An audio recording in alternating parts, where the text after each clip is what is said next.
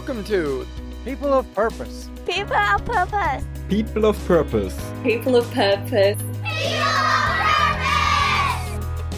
People of Purpose is a podcast of inspiring people whose stories help you see things differently, live with intentionality, elevate the way you participate in the world, and take the necessary leaps in your life to seek and find your passions. Come with us and develop the courage to wholeheartedly pursue your purpose and unleash your truest potential.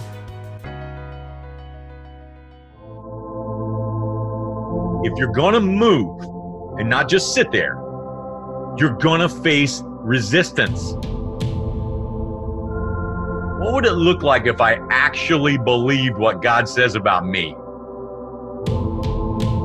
If I don't spend time every day talking to myself even about my personal definition of success, getting it crystal clear, then it's just easy to be distracted. It's easy to wander.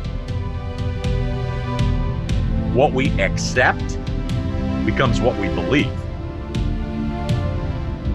The most common experience I've had is when people will become vulnerable because somebody else is vulnerable.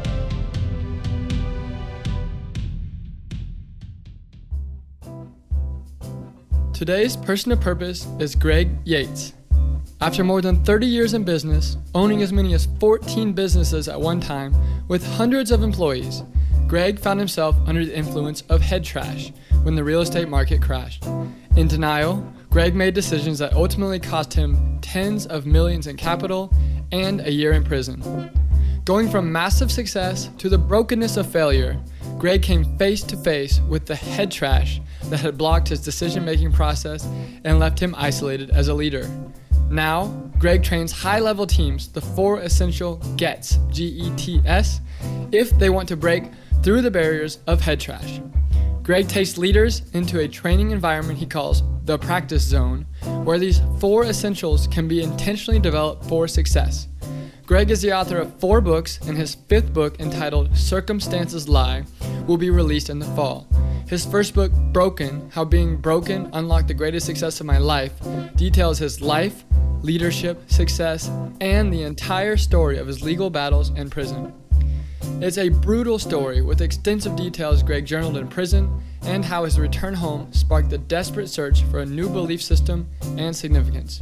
Greg is a speaker, author, trainer, and coach, but his ultimate mission is building teams of Christian leaders who are pursuing their highest creative purpose by training together in the practice zone leadership environment of small group networking.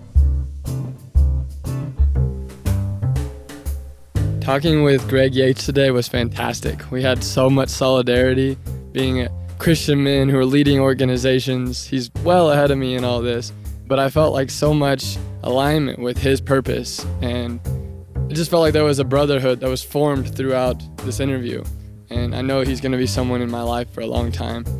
I want to talk about this one point he talked about that really struck with me that I don't think has ever been talked about on People of Purpose, and that is about having a clear definition of success. Greg talks about it in detail, and I want you to really pay attention because it's going to really influence you. I know it will influence me, and it's about how in everything you're doing, all the goals you have, your relationships you're a part of, what is it? What does success look like? And why is that what we've chosen to mark the success by? And I think when you're able to cultivate that every single day and live as if that is the benchmark and that is the real goal, I think life becomes way more simple and way more purposeful, and you're able to prioritize what truly matters. So I'm really excited for you to listen to that aspect of our interview and then also just get a sense of Greg's energy. He's full of life, full of passion. He's in his 60s. He's been in prison for a year, and he's super fit, super happy, leading lots of men, and he's just going to change your life. So I'm really excited for you to listen to this interview with Greg Yates today on People of Purpose.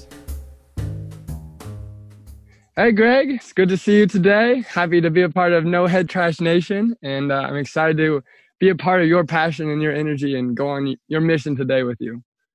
Hey, Tanner, it's great to be here, man. I am super excited to share with People of Purpose because purpose is what I'm living for, man. That is the only reason we're talking.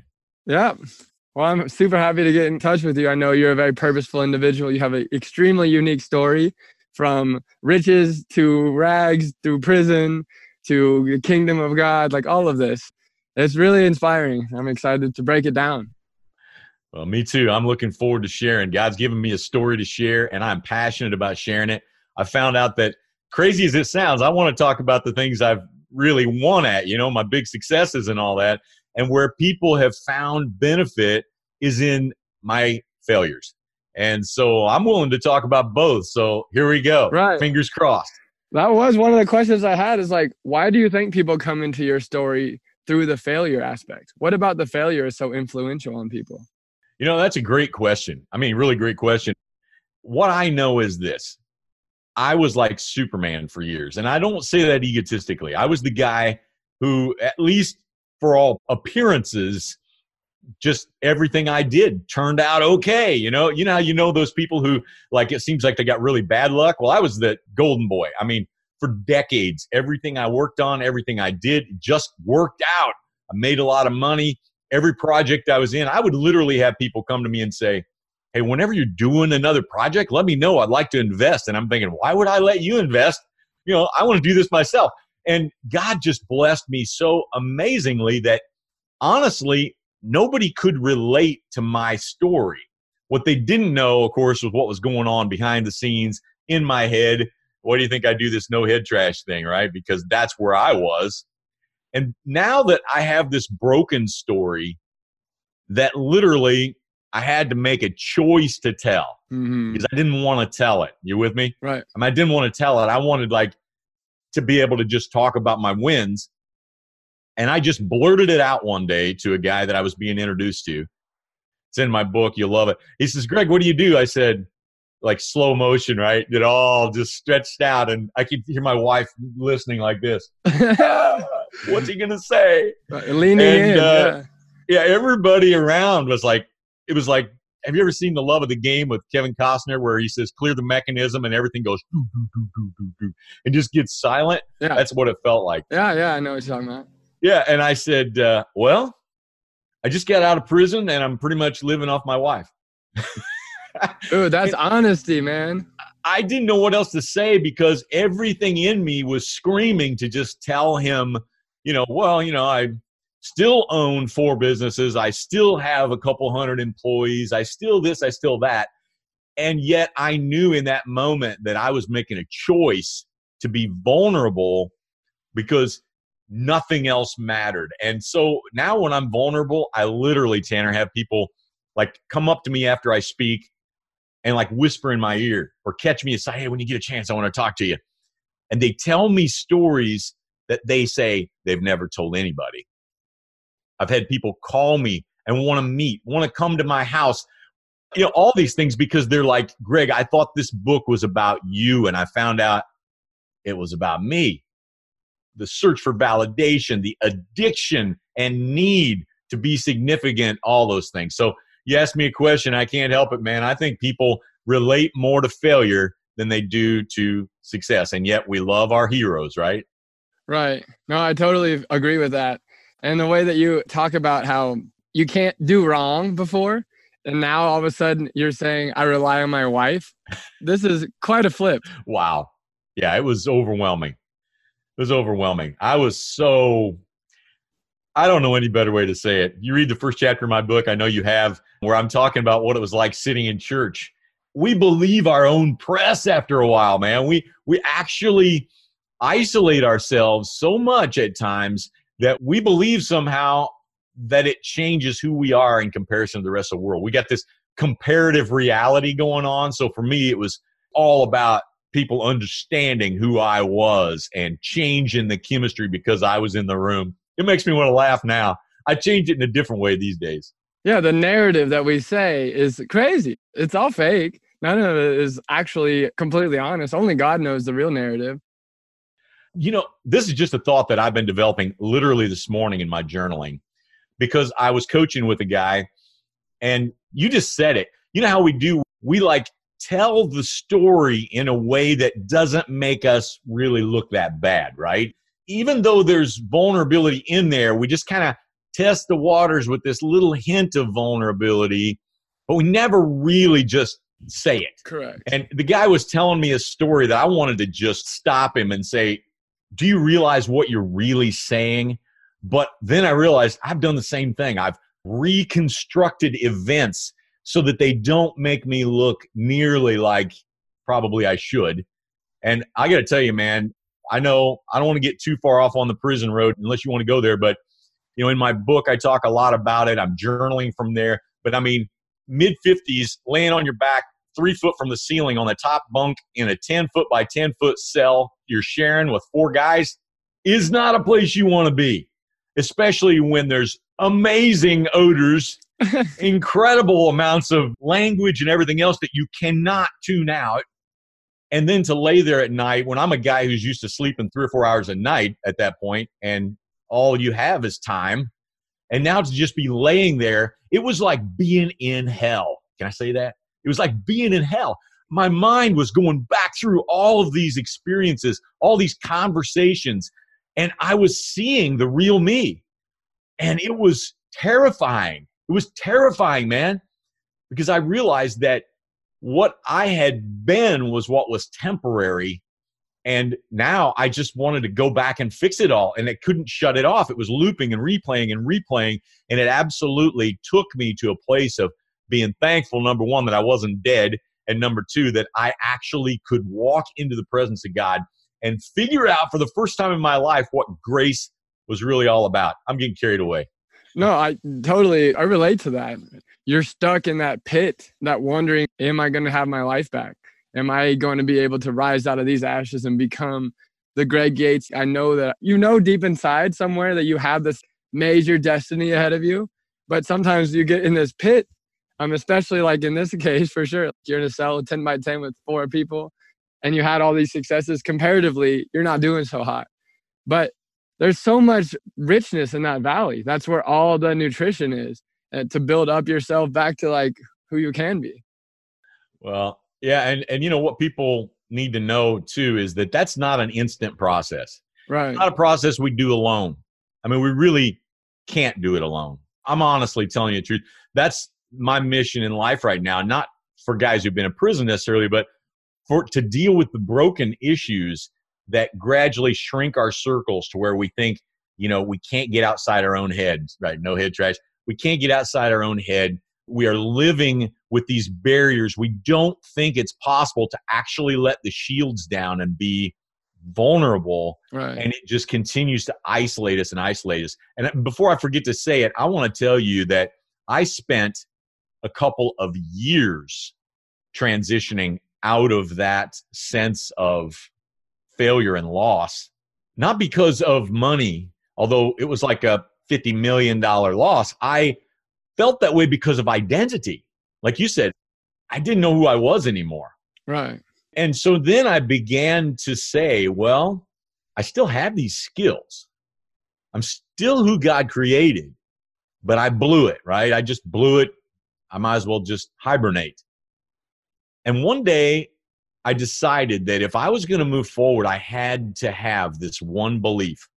And I tested it and I realized I didn't have it. And this was this belief, Tanner, and it kind of went against the way I was raised in a conservative Christian church, to be honest. And that was that my highest creative purpose is still ahead of me, not behind me. And I know that sounds like, well, yeah, that's obvious.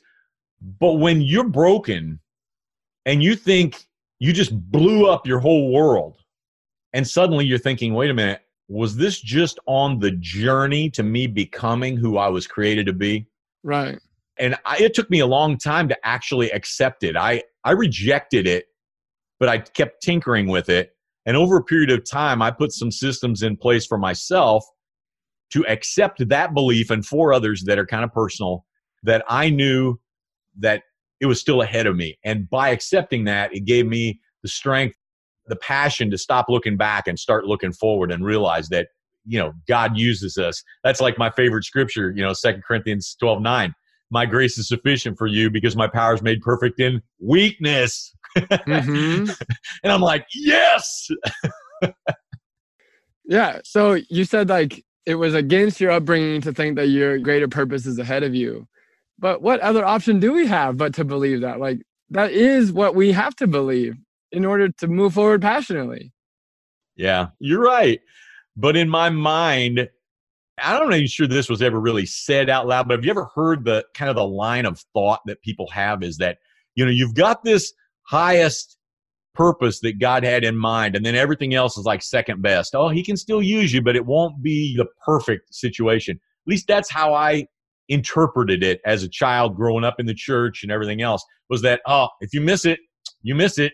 And Right. maybe there's plan B, but what if this really is plan A? No, I believe it is. Like, look at you right now. You got branding, you got podcast, you're on podcast, you have audiobook, you have masterminds. We're about to talk about all this. Like, this is very purposeful. Like, people are broken in smaller ways, maybe not to the extreme all at once type of thing that you went through, but we're all broken in different ways. That's definitely part of the Christian faith, is to recognize that. And so when we can do our part to lift up our brothers and sisters, like, there's so much purpose there. That's much more of a calling, in my opinion, than making a lot of money. Than making money. Right. Yeah. And it seems like in that pursuit to make money, I'm recognizing that there has to be a certain degree of like bravado in like who you are and what you provide, and you're shaping your story and your narrative into something that people trust and want to buy into. And it's not 100% the story because you don't want to present all your insecurities to others. But with God, we need to be that way. But if you're not careful, after a while, you've told that story enough times that you actually believe it. Man, that must be so disorienting to be laying in prison and realize like the story I've been living in, I don't believe anymore, but I don't know what to believe. My faith tells me I probably don't have much more to go. I've had my peak. I was a young man making money, blah, blah, blah, leading teams. I'm sure that felt incredibly purposeful as well. 100%. But then it's like, what's next? 100%. Like, I don't know. That's an interesting spot to be in. And I'm like definitely curious to break that down. Yeah. I think people are trying to find purpose, obviously. That's why I started this podcast, People of Purpose. I think we all kind of inherently know that we are imbued with purpose, but it's how do we walk in alignment with that? How do we take the courageous steps we need to step out in faith and to know that grace is there with us to hold us even in our setbacks and our failures? And how did you wrestle with that? Like you said, was it a cycle? Were you going through like, oh, life is going to be grand. Oh man, look where I am now. I don't like this at all. And I don't trust God. I'm spiteful for where I am right now. Like, how did all that play out for you? You're saying something there that's real. I kind of feel like it's like a spectrum, right? Where you start migrating this way and the percentages gradually change, right? Uh-huh. It's like, I don't even think about it anymore. I'm thankful, legitimately thankful for the experiences I've had.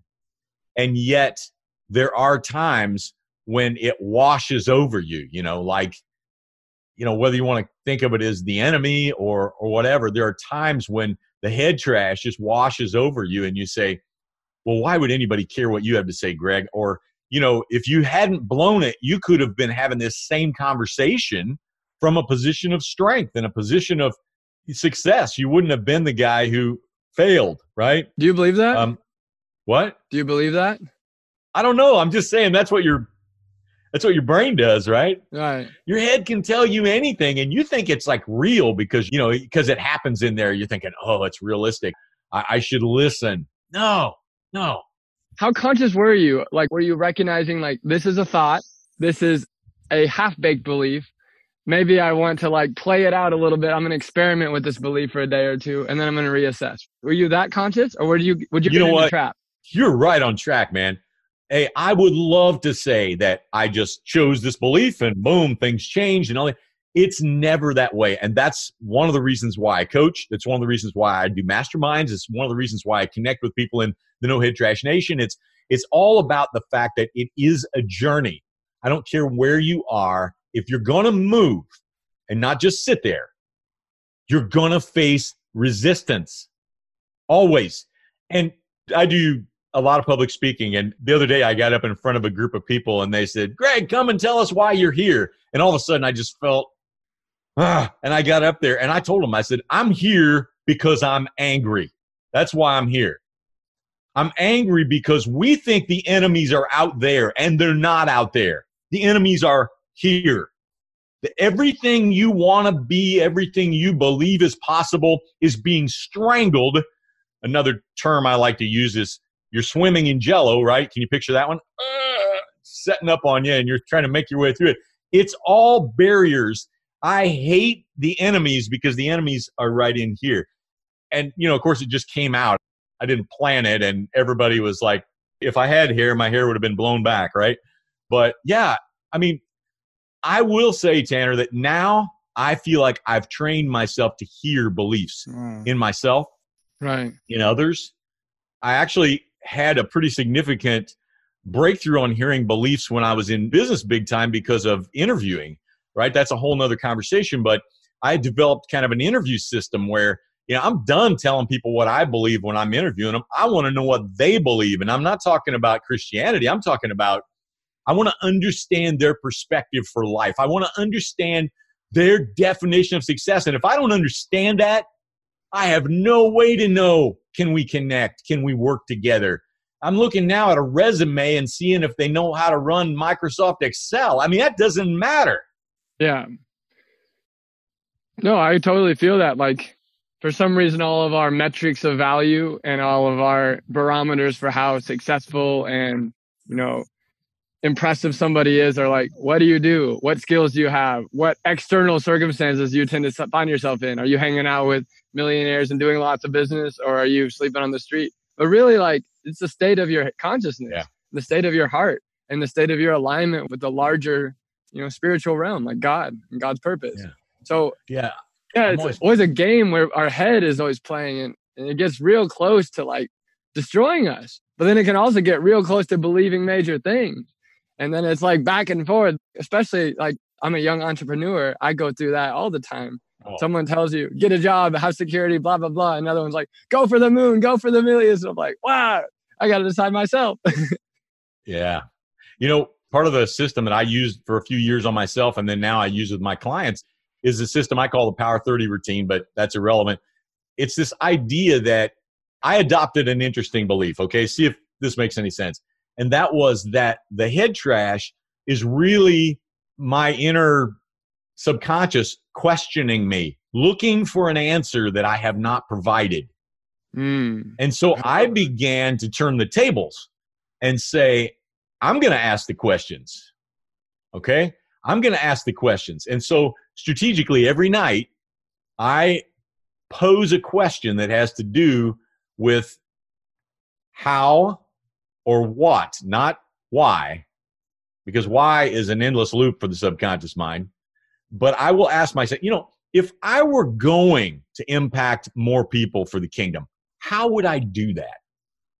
And then I just kind of tell my brain, I want to know the answer in the morning, right? I know it sounds like I'm a nut, right?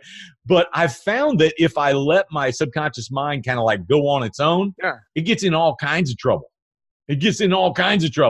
But if I'm directing those things, then I find that more and more a percentage of the feedback, the head trash, so to speak, that more and more of that feedback from my subconscious mind is answering the questions that I'm asking it.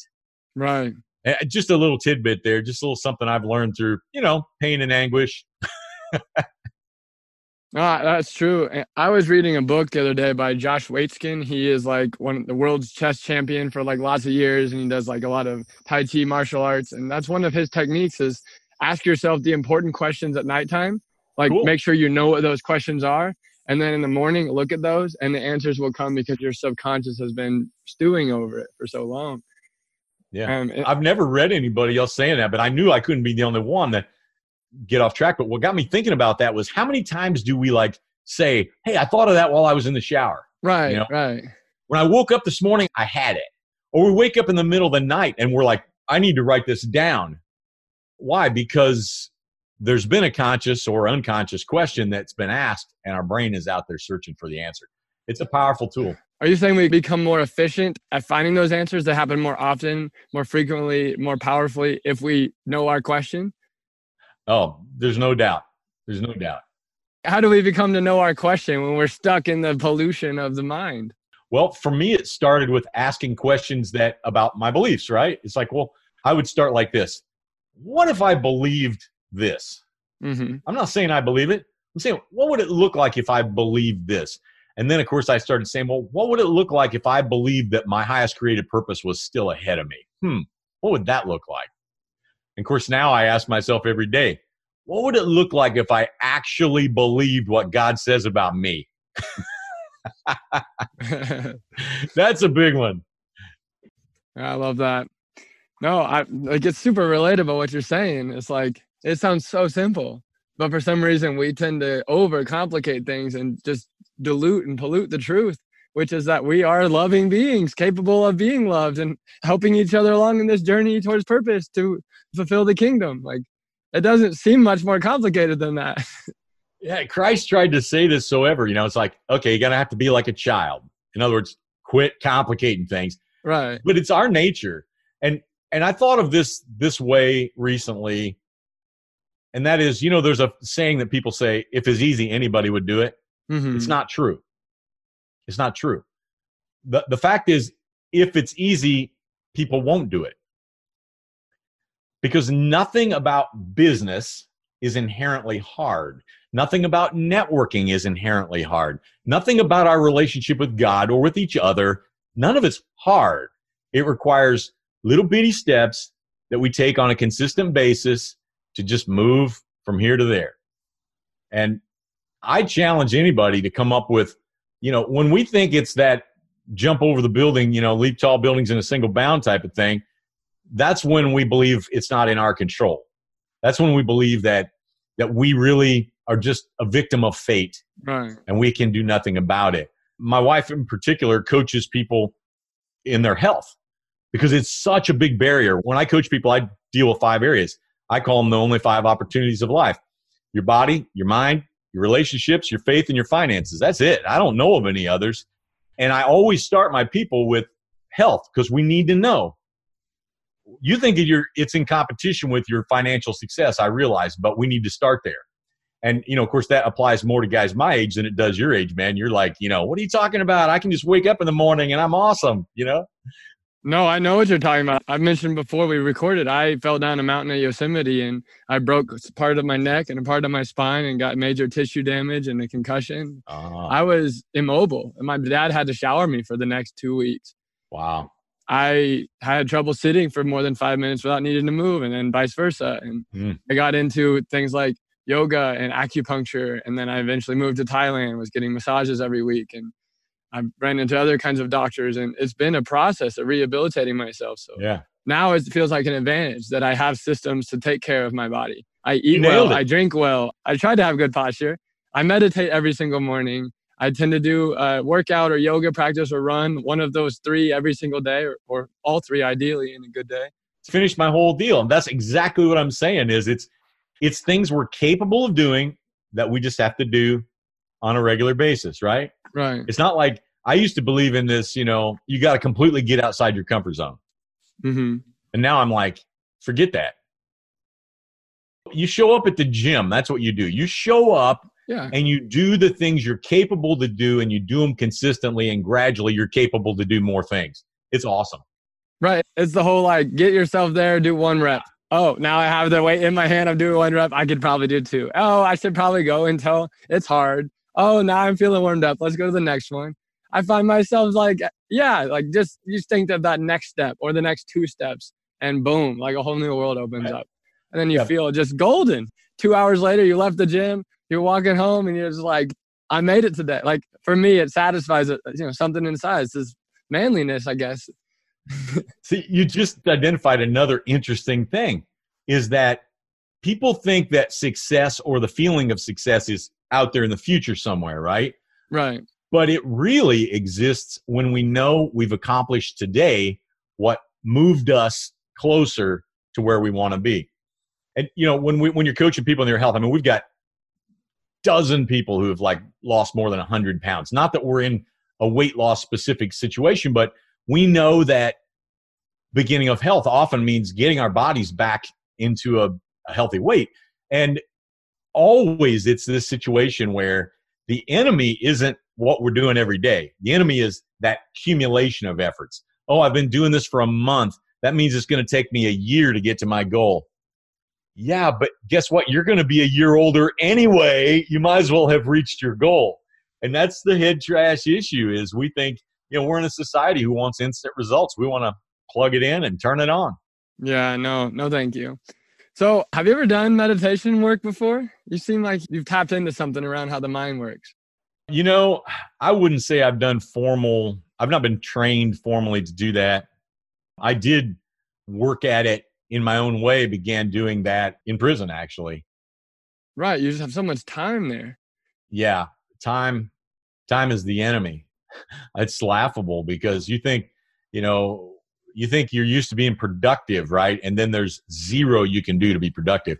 And so I began spending time where I was literally just walking into the presence of God. That was my methodology. Mm-hmm. And asking myself, what am I seeing? What's this look like? It took me a long time to actually get into his space, right? Because the emotion, the fear even of it, the sense of like radiation, I could feel it. And then I finally got to the place where I was coming and kneeling in God's presence. And my sister, who passed years ago, was there. It shocked me. Wow. I began to see the expressions and the emotions of God, the Father. I mean, never any words or anything, just I could tell when he was completely at peace. One time I literally came in there. I know you're going to be like, oh, we got to cut this out of the interview. I literally mentally came into the presence of God, and he was standing up, like looking off into the distance. And I thought, we are going to war. Something is happening. And I began to pray. I began to pray like, what's happening? Is it somebody in danger? Is there a true battle going on somewhere? Praying for my family, praying for the people, because I couldn't be there. I couldn't call them. I couldn't touch them. I couldn't anything. And I realized that connection with God was going to change my whole life, because I saw that I was part of a collective, part of a missional force that was currently on the earth, currently in this humanity, right? Am I getting too bold here?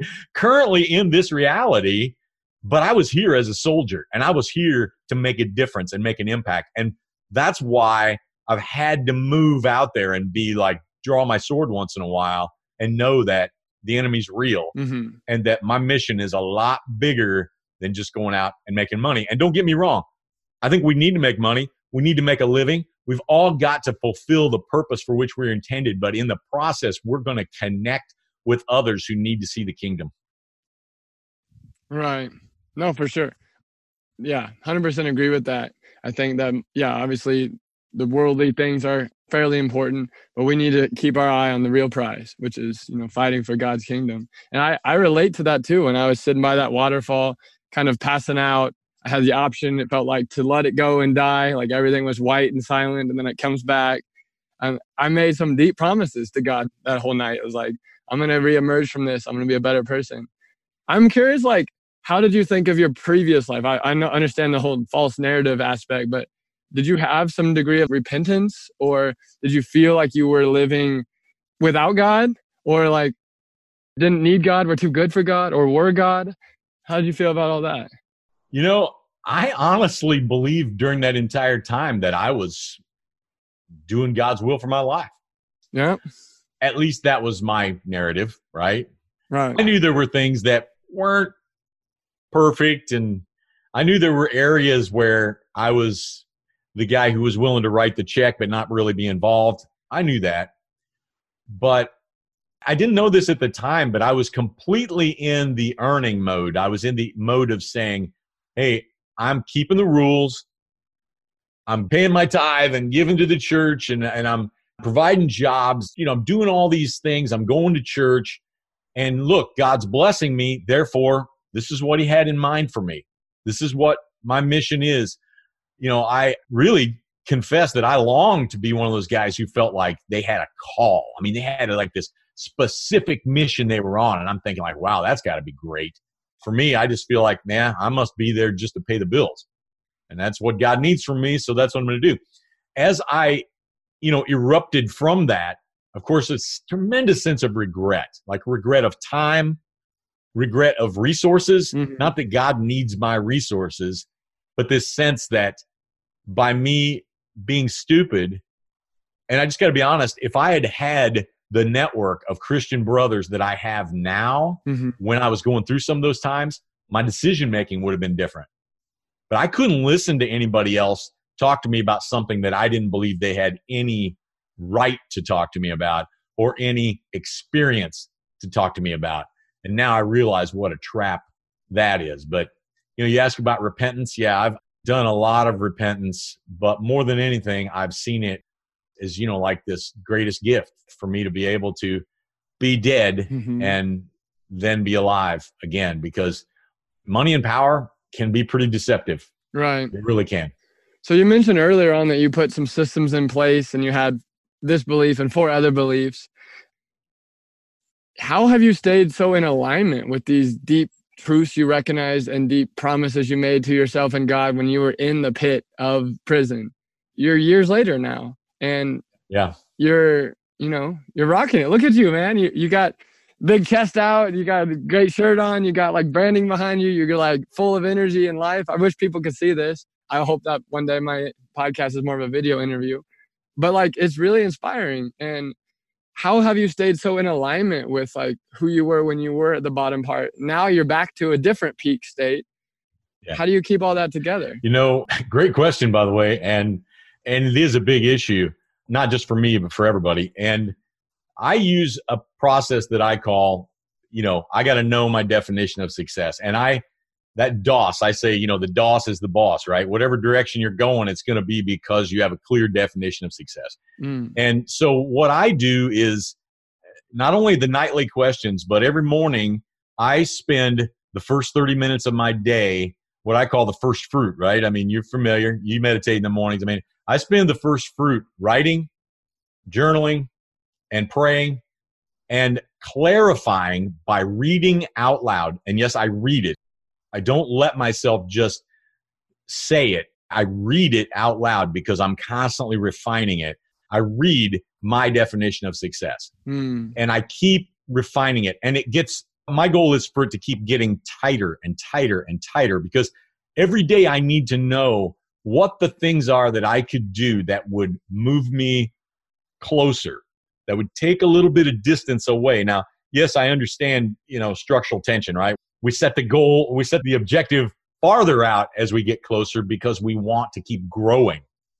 But yeah, I literally, if I don't spend time every day talking to myself even about my personal definition of success, getting it crystal clear, then it's just easy to be distracted. It's easy to wander. I've just literally had to do this. If people who work with me individually, this is what we do. This is a measurable. And why don't people do it? Because it's too easy. It's too simple.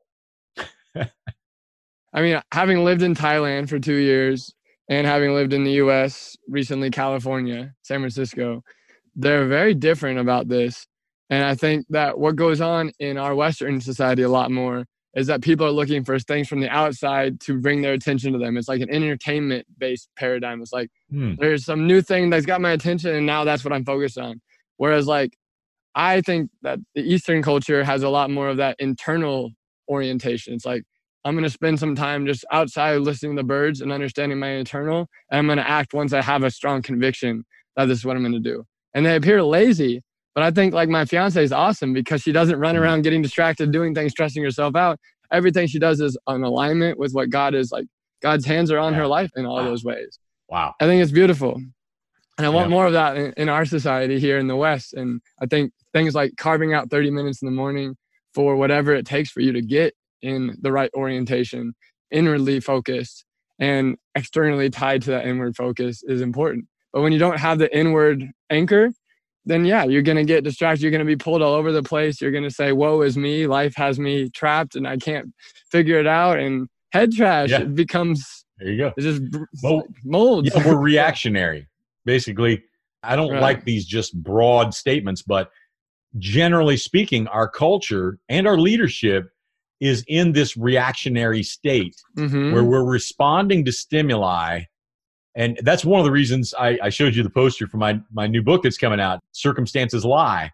That's one of the reasons I'm writing that book, is because when we focus, you're saying it better than I did, when we focus on the things that we believe are in our environment that are creating a reaction within us, and we believe those things are truth, then we're being lied to.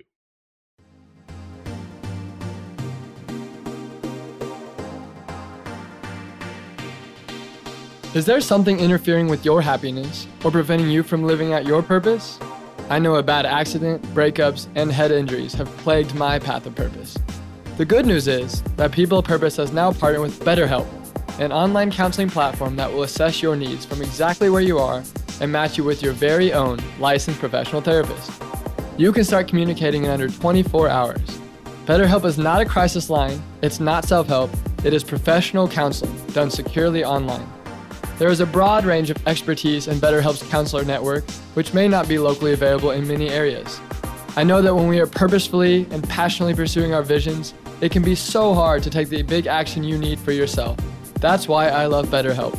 BetterHelp is available worldwide from the comfort and ease of your smartphone. You can log into your account anytime and send a message to your counselor, call or video chat as often as you need. You'll get timely and thoughtful responses without needing to be in one single city or drive and sit in an uncomfortable waiting room just to have a 30-minute conversation. These conversations have the power to literally change your life. We need to make sure we're having them. BetterHelp is committed to facilitating great therapeutic matches, so they make it easy and free to change counselors if needed. For me, the sign-up process was so thorough and personalized to exactly what I needed. Within 15 minutes, I was done, and the very next day, I was paired with a counselor with the pedigree to help me think through exactly the questions I have at this stage in my life. Since I've met my premarital Christian counselor, Colleen, I've had enormous insights on where and how to create better boundaries, and even had a session with my fiance while she's in Thailand and I'm in California. It's amazing how powerful and accessible counseling is today with the power of the internet. BetterHelp is more affordable than traditional offline counseling, and financial aid is available. Whether you need professional coaching for your business, help overcoming a trauma, or just need a thought partner who would walk through a rocky part of a road with you, BetterHelp wants to help you start living a happier life today. People of Purpose listeners get 10% off your first month. Visit betterhelp.com/people of purpose. That's betterhelp.com/people of purpose. And join the over 500,000 people taking charge of their mental health with the help of an experienced professional. The real truth is within our purpose. It's us discovering what we're capable of. And for me, that means what we're capable of in the kingdom. And those things start to dissolve. Not that they're not there, not that we don't feel suffering or feel pain or have to endure some difficulty, but it's on the journey. It's like I'm driving through a mountain pass, right? It's not that I'm camped out here, staying here forever. I'm moving through this circumstance to where I was destined to go. And man, you're so far along at your age. I'm really proud of you, man. Thank you, man. Yeah, I'm excited. And I'm learning how to build businesses too. I have a podcast business. We have a team of 4 at this point. And I just started real estate investing about 2 months ago. And so I recently went to learn from a business leader about creating an entrepreneur operating system. And one of his key points was about how when you're building a team, you need to know your culture's values and where you're going and be able to hire people that are in alignment with that. And then also like have systems in place to not be running around reactionary to everything, because that team needs you to be removed enough to have that vision to be able to orchestrate the group. And if you're reactionary to everything that's going wrong, they don't have any leadership. Yeah. Yeah. And it's great. All of that, man, I'm glad you're planting those seeds in your head. And I think guys who have been, or people who have been in leadership for years will attest to the fact that they know all those things, but implementing those strategies, having the awareness is massively different than what's happening on a day-to-day basis when you've got dozens or hundreds of people that are bombarding you and customers and payroll and accounting and licensing and legal issues and all of this stuff that after a while, the main thing gets lost if a person's not careful. It shouldn't, but if the systems aren't in place for us to do that, like most of the people I deal with, just have to be honest, are people who are already in that where they're like, Greg, I can't even get done the things on my desperate expectation list. How am I supposed to build my team? How am I supposed to create this? And honestly, I'm very envious of people who are fresh and new and getting this kind of information at an early age, because a lot of us didn't start that way. We started with a whole different culture and mindset, 3 decades ago. I'm blessed with like lots of research being done. I'm post all that startup stuff. And so there was a lot of research done on culture and organization building around Google and, things like that. So now we're more than a decade out and have some truths from that. But to me, it's still theoretical. Like I haven't actually ran an organization of hundreds of people. And so I do still feel nervousness about, am I going to waver from the course as well? Because it seems to be something related to our human nature to get off path. And that's why the creating a network that we can be real with is so important. Mm-hmm. We've got our networks that we really still have our shields up. Maybe just in a rare moment, we really let them down, but we're very careful. Mm-hmm. That's where I was forever. I got to the point where I felt like I really had no close friends. And the few people who tried to be close friends, I suspected them. I suspected their agendas, and I could never really be myself. And that's one of the reasons I'm so passionate about this. But the flip side is, like, I teach a class called How to Lead When You Don't Feel Like a Leader. In fact, that's one of the things I wanted to offer you and your listeners today. Maybe we can put that in the show notes or something, is access to that class on, a free basis, just as a gift from me. Because how to lead when you don't feel like a leader is not just about that person who's never led. It's about that person who has found themselves not knowing how to grow and not knowing how to duplicate their leadership. In other words, we get in there and we're like, the only way I'm ever going to grow or have more time or margin is to be able to help the people I'm working with to become a leader, so that I don't have to make all their decisions, and I need more leaders. And that course is designed to help people see what I consider to be the only 4 things that a leader needs to lead now, right now. And it's kind of been the process of me working with people who are in the trenches, and they're like, Greg, I don't have time to step out and get theoretical. I need to know what I can do right now in the fray and make it happen. And it's been a really fun experience helping people break it down. I love that. Yeah, and definitely we'll have that in the show notes. I think you mentioned something about creating a custom audio recording or something we could pop in. Yeah. Advertising. Yep, I'll do that. For sure. That sounds good.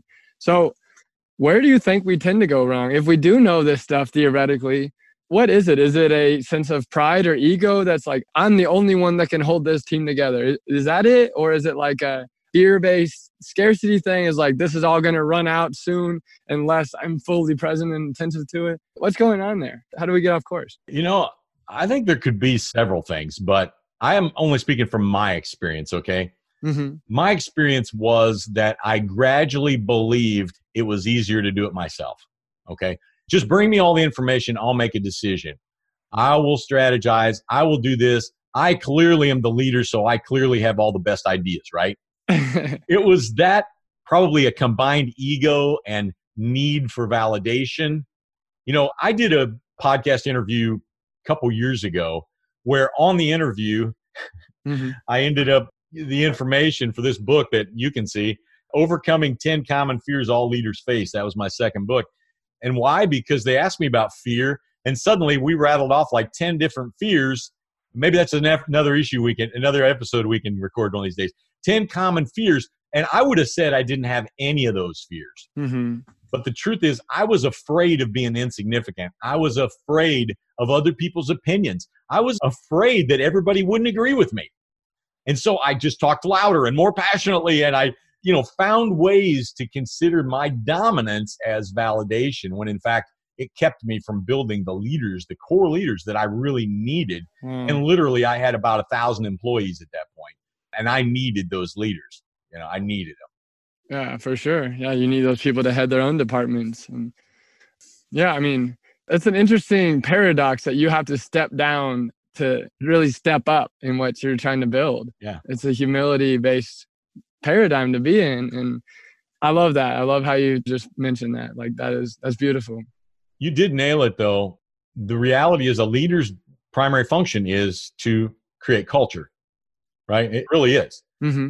And to be stepped back where they can hear and understand the beliefs and continue to help align, like that Venn diagram look, help align people's definition of success with a shared definition of success, or determine that those people need to move on.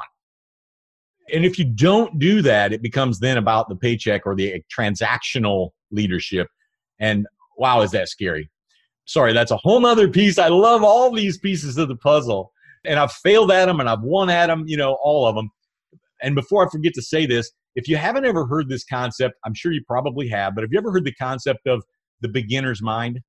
Oh yeah, that's the Japanese, what's it called? Wu-win, something like this. Yeah, it's like step back to the beginning and look at everything with a completely fresh lens, as if there's no story to it, as if there's not any, this is more than just a water bottle. It has color, it has shape, it has light, recognizing the essence of things. Yeah. Well, from a leader's standpoint, I simplify it like this. Uh-huh. What we think we already know, we don't learn about, right? Right. We don't. And when you become a leader and you've got some seasoning, I think after a while you think, oh yeah, I got that. Oh, I understand that buzzword. I know how to use that properly in context. I know how this ought to be. I've got to focus out there. And we stop embracing things with the desire to constantly learn and improve. And when that happens is when we begin the failure process. And I see that so vividly in my own life now. And that's why I promote in such a big way the networking of, in particular, Christian men who are leaders. Yeah. I tend to be a little bit in your face, so I attract more guys than girls. Well, I'm certainly attracted to this message, like networking of Christian men who are leaders that are looking to grow themselves for the purpose of growing organizations and teams that work towards the kingdom of God. I'm into that. I'm about that every single day. Awesome, man. So why teach leadership? Why is that like where you're finding a lot of your calling right now? What is it about influencing other leaders that is so important to you?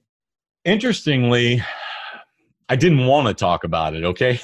I really didn't. Mm-hmm. My own head trash kind of put me in this mindset that there's enough voices out there talking about leadership. They certainly don't need me to talk about it. But as I began to speak and as I began to connect with other men, what I found was that what seems obvious isn't all that obvious. What's the thing they say? The common sense is not so common. Okay. There it is. Yeah, I mean, what I found was that there are a lot of conversations that need to be had in a safe place, knowing that people don't have an agenda for why they're having that conversation with you. And I found that more and more people were connecting with me and saying, hey, I love your teaching, but I've got this issue in my business. I'm looking for financing, or I'm struggling to put a business plan together, or I've got a partner that is giving me trouble, or I've got an employee issue, and on and on and on. And I thought, oh yeah, I'll help you with that because I have those experiences. And then I realized that it's kind of like that urgent versus important. You've seen that graph, right? That graphic where, so often the urgent things are what drive us, and the important things don't have much urgency.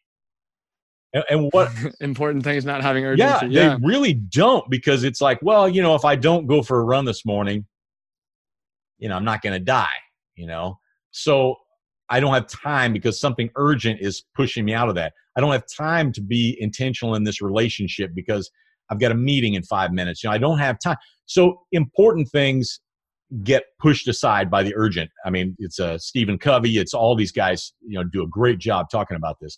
But what I realized was that even though I wanted to share core level leadership philosophy and culture, I realized that until we as leaders are able to see important things in the middle of our chaos, in other words, like I've got this thing that's killing me, but they're hiding in there are opportunities for important things. Opportunities physically, mentally, relationally, faith, and finance. They all exist in that same moment. And the one that's screaming at us is the urgent one. Mm-hmm. And so what I try to do and try to teach, and it's also a part of my philosophy for why I talk about leadership, is that in the moments that we're really dealing with big time leadership issues, I don't care if you're leading a small committee at church and you just don't know what to do, or leading a massive organization. There are these moments when the chaos tends to push the important issues out and we think we'll do them later. And what I've found is that the value of leadership training is that in the middle of the chaos, I want people to answer this question. Okay, freeze frame for like 5 seconds. Something important is going on right now behind the scenes, or there's an opportunity in this moment for you to enhance a relationship. There's an opportunity for you to expand your faith and to express even to God what's going on in your faith, and to change your focus. There's an opportunity hiding right now behind this urgency. And so that's why I talk about leadership, because to me, it's like leadership 3D. I've never said that before, but it's like, how do I see my leadership and see the kingdom at the same time, Tanner? How do I do that? The only way I know to do that is to be clear on what's important, on what our mission is, what our purpose for living is, and not separate them, not like they're in competition with each other. So I've got this crisis going on at work, but in the middle of that, what could be important that I'm missing? And I'm telling you, man, it changes everything, but it doesn't happen, because it's not an aha moment. It's a process. Right.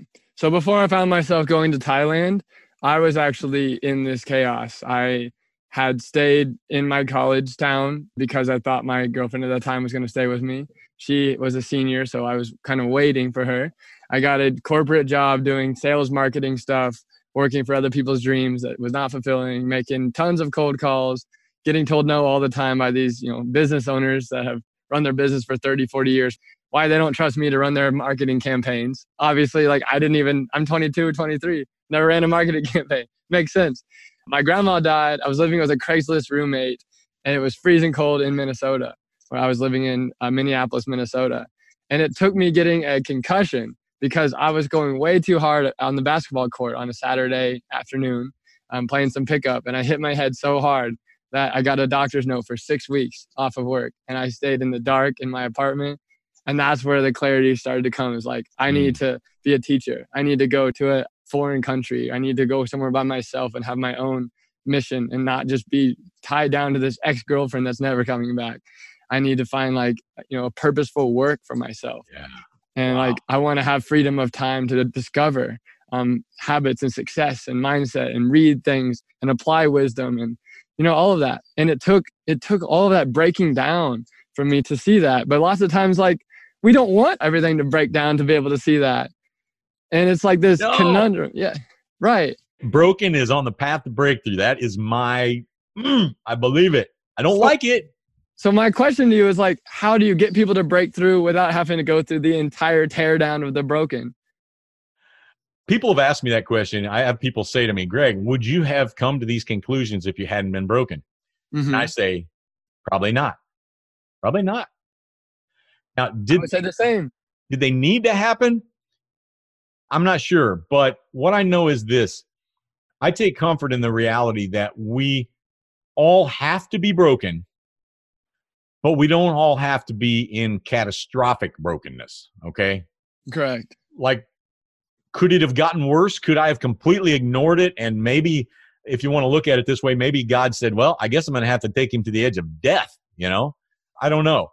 But what I know is that when people begin to understand their brokenness and will embrace their brokenness, and it becomes an atrocity to them, it becomes unacceptable, because generally, wow, this is another whole topic I love talking to. Generally, what we accept becomes what we believe, right? Yeah, that's something to stew over. What we accept becomes what we believe.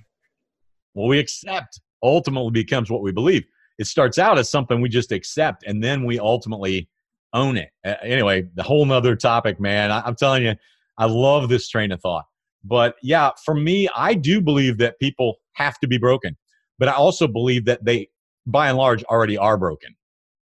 And it's just not at a level that everybody knows about it. It's not at a level that it's no longer possible to hide it.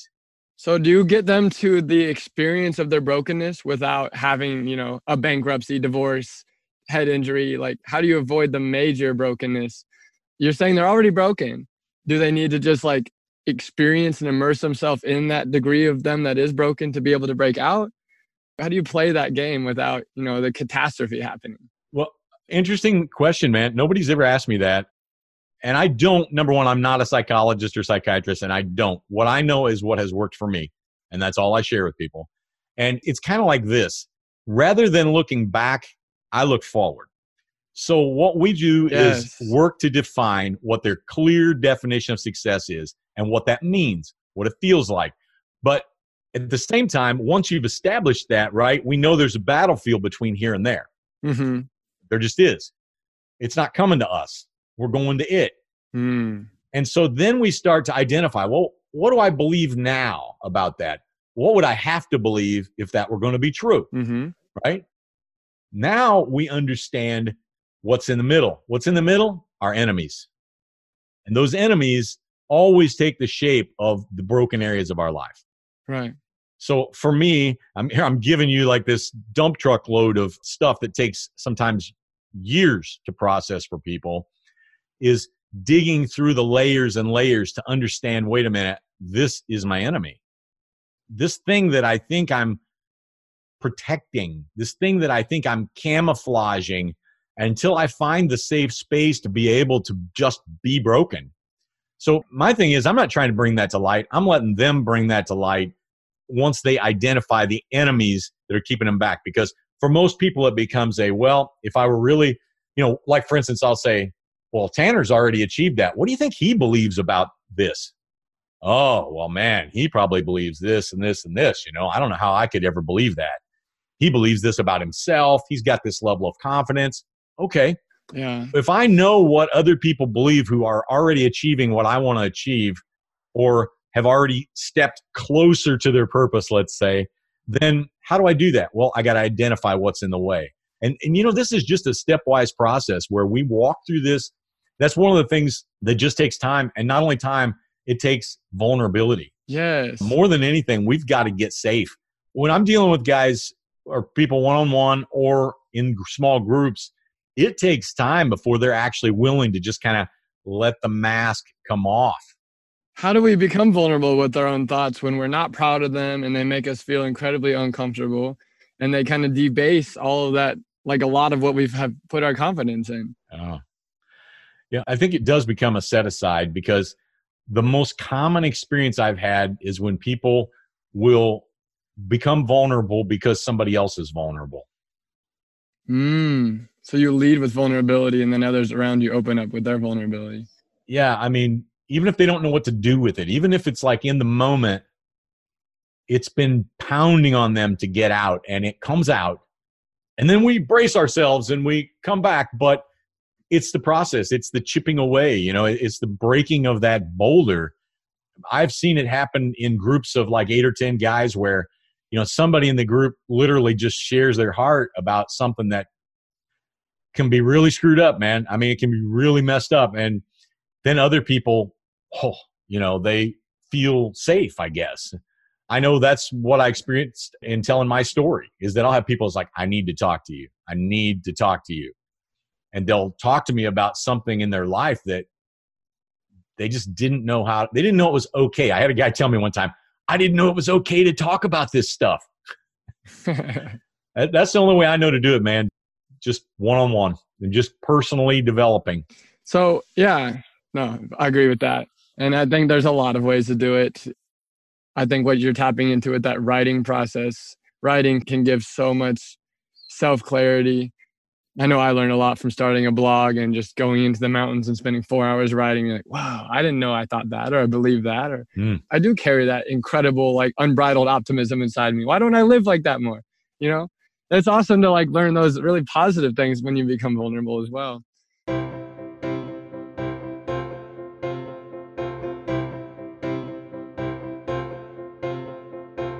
Hey guys, this is your People of Purpose podcast host, Tanner Badgley.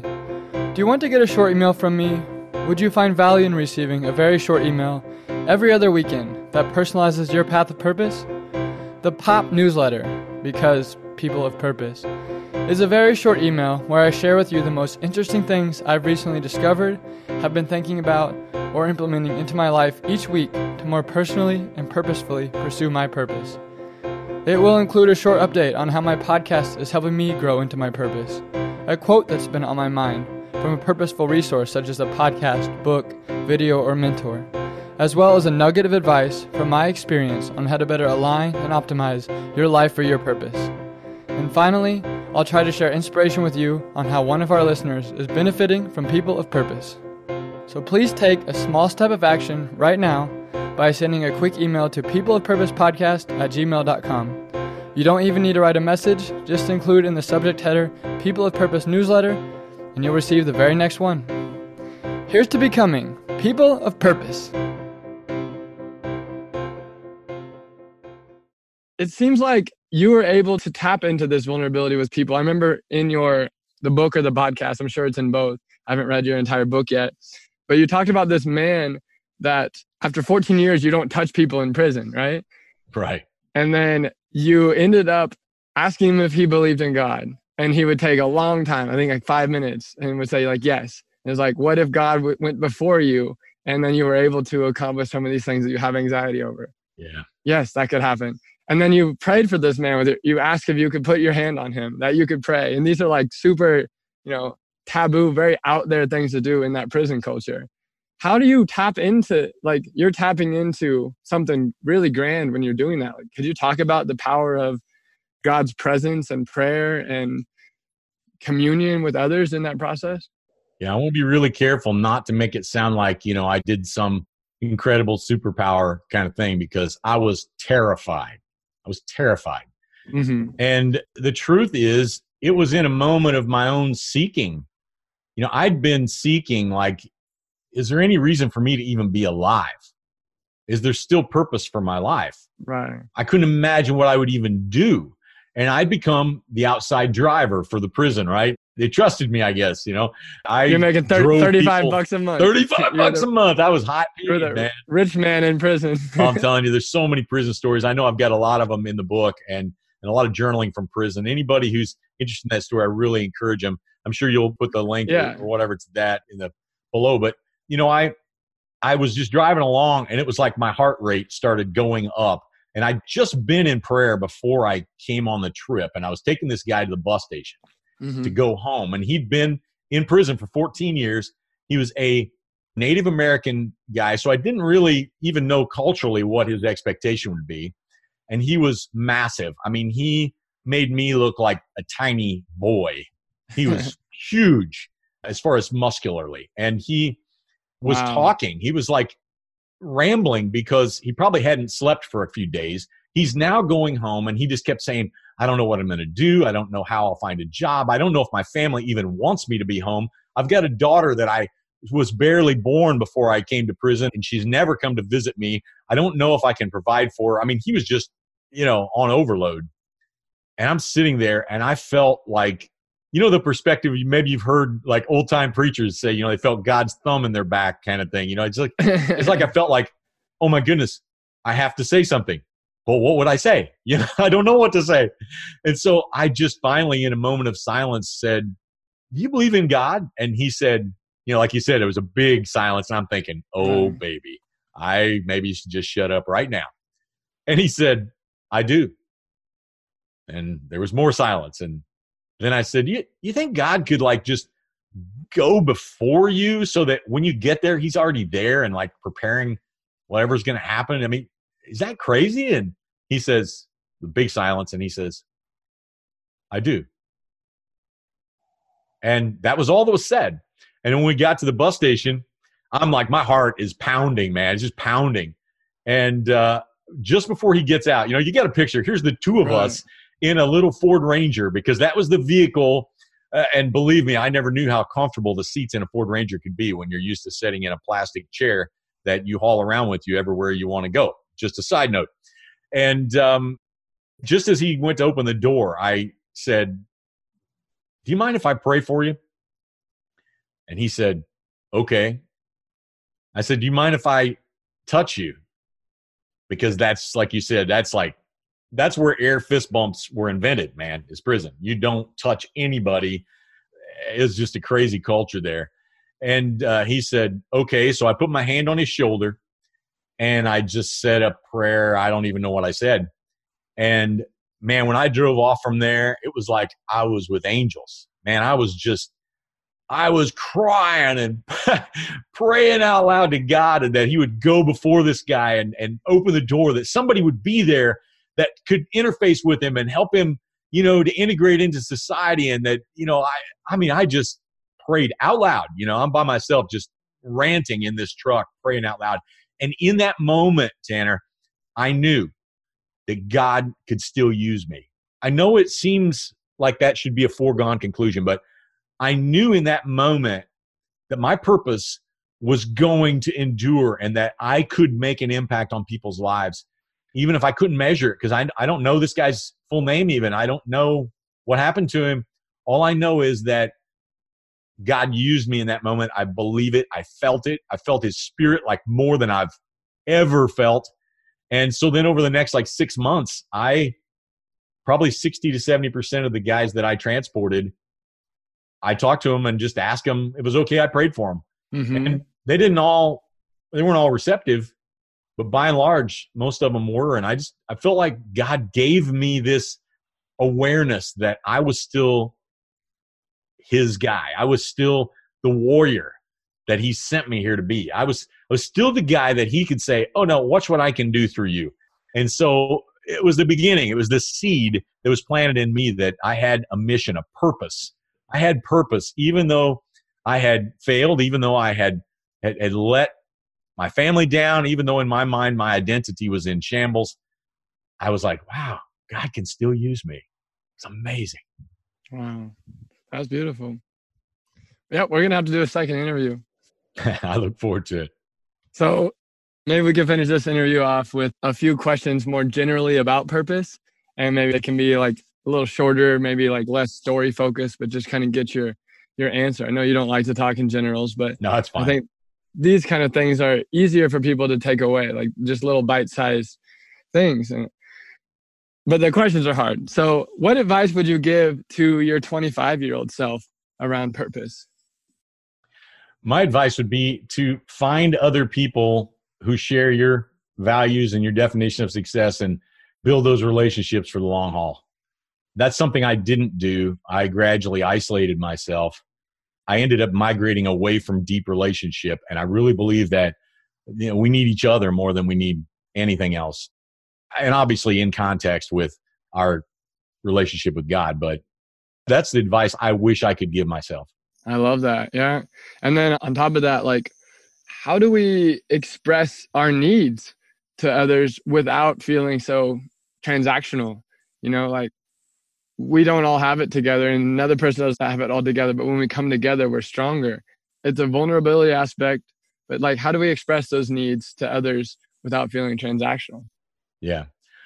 Well, clearly it doesn't happen because we just show up for it to happen. I think it happens when we build deep relationship, because without a deep relationship with God, we're not even honest with him, right? We're busy lying to him. We're busy lying to ourselves. And when we find ourselves at a level of peace, relaxed with certain people, then I think the door becomes open for us to actually share our vulnerability and be at risk. And that takes time. Okay. We can't just expect people to want to hear our pain and then walk away because we dumped it on them. And we can't expect other people to share their pain until we build trust. And so I think it's a trust first, and then we move on. And you talk a lot about grace. What is grace to you and how is it related to purpose? Wow.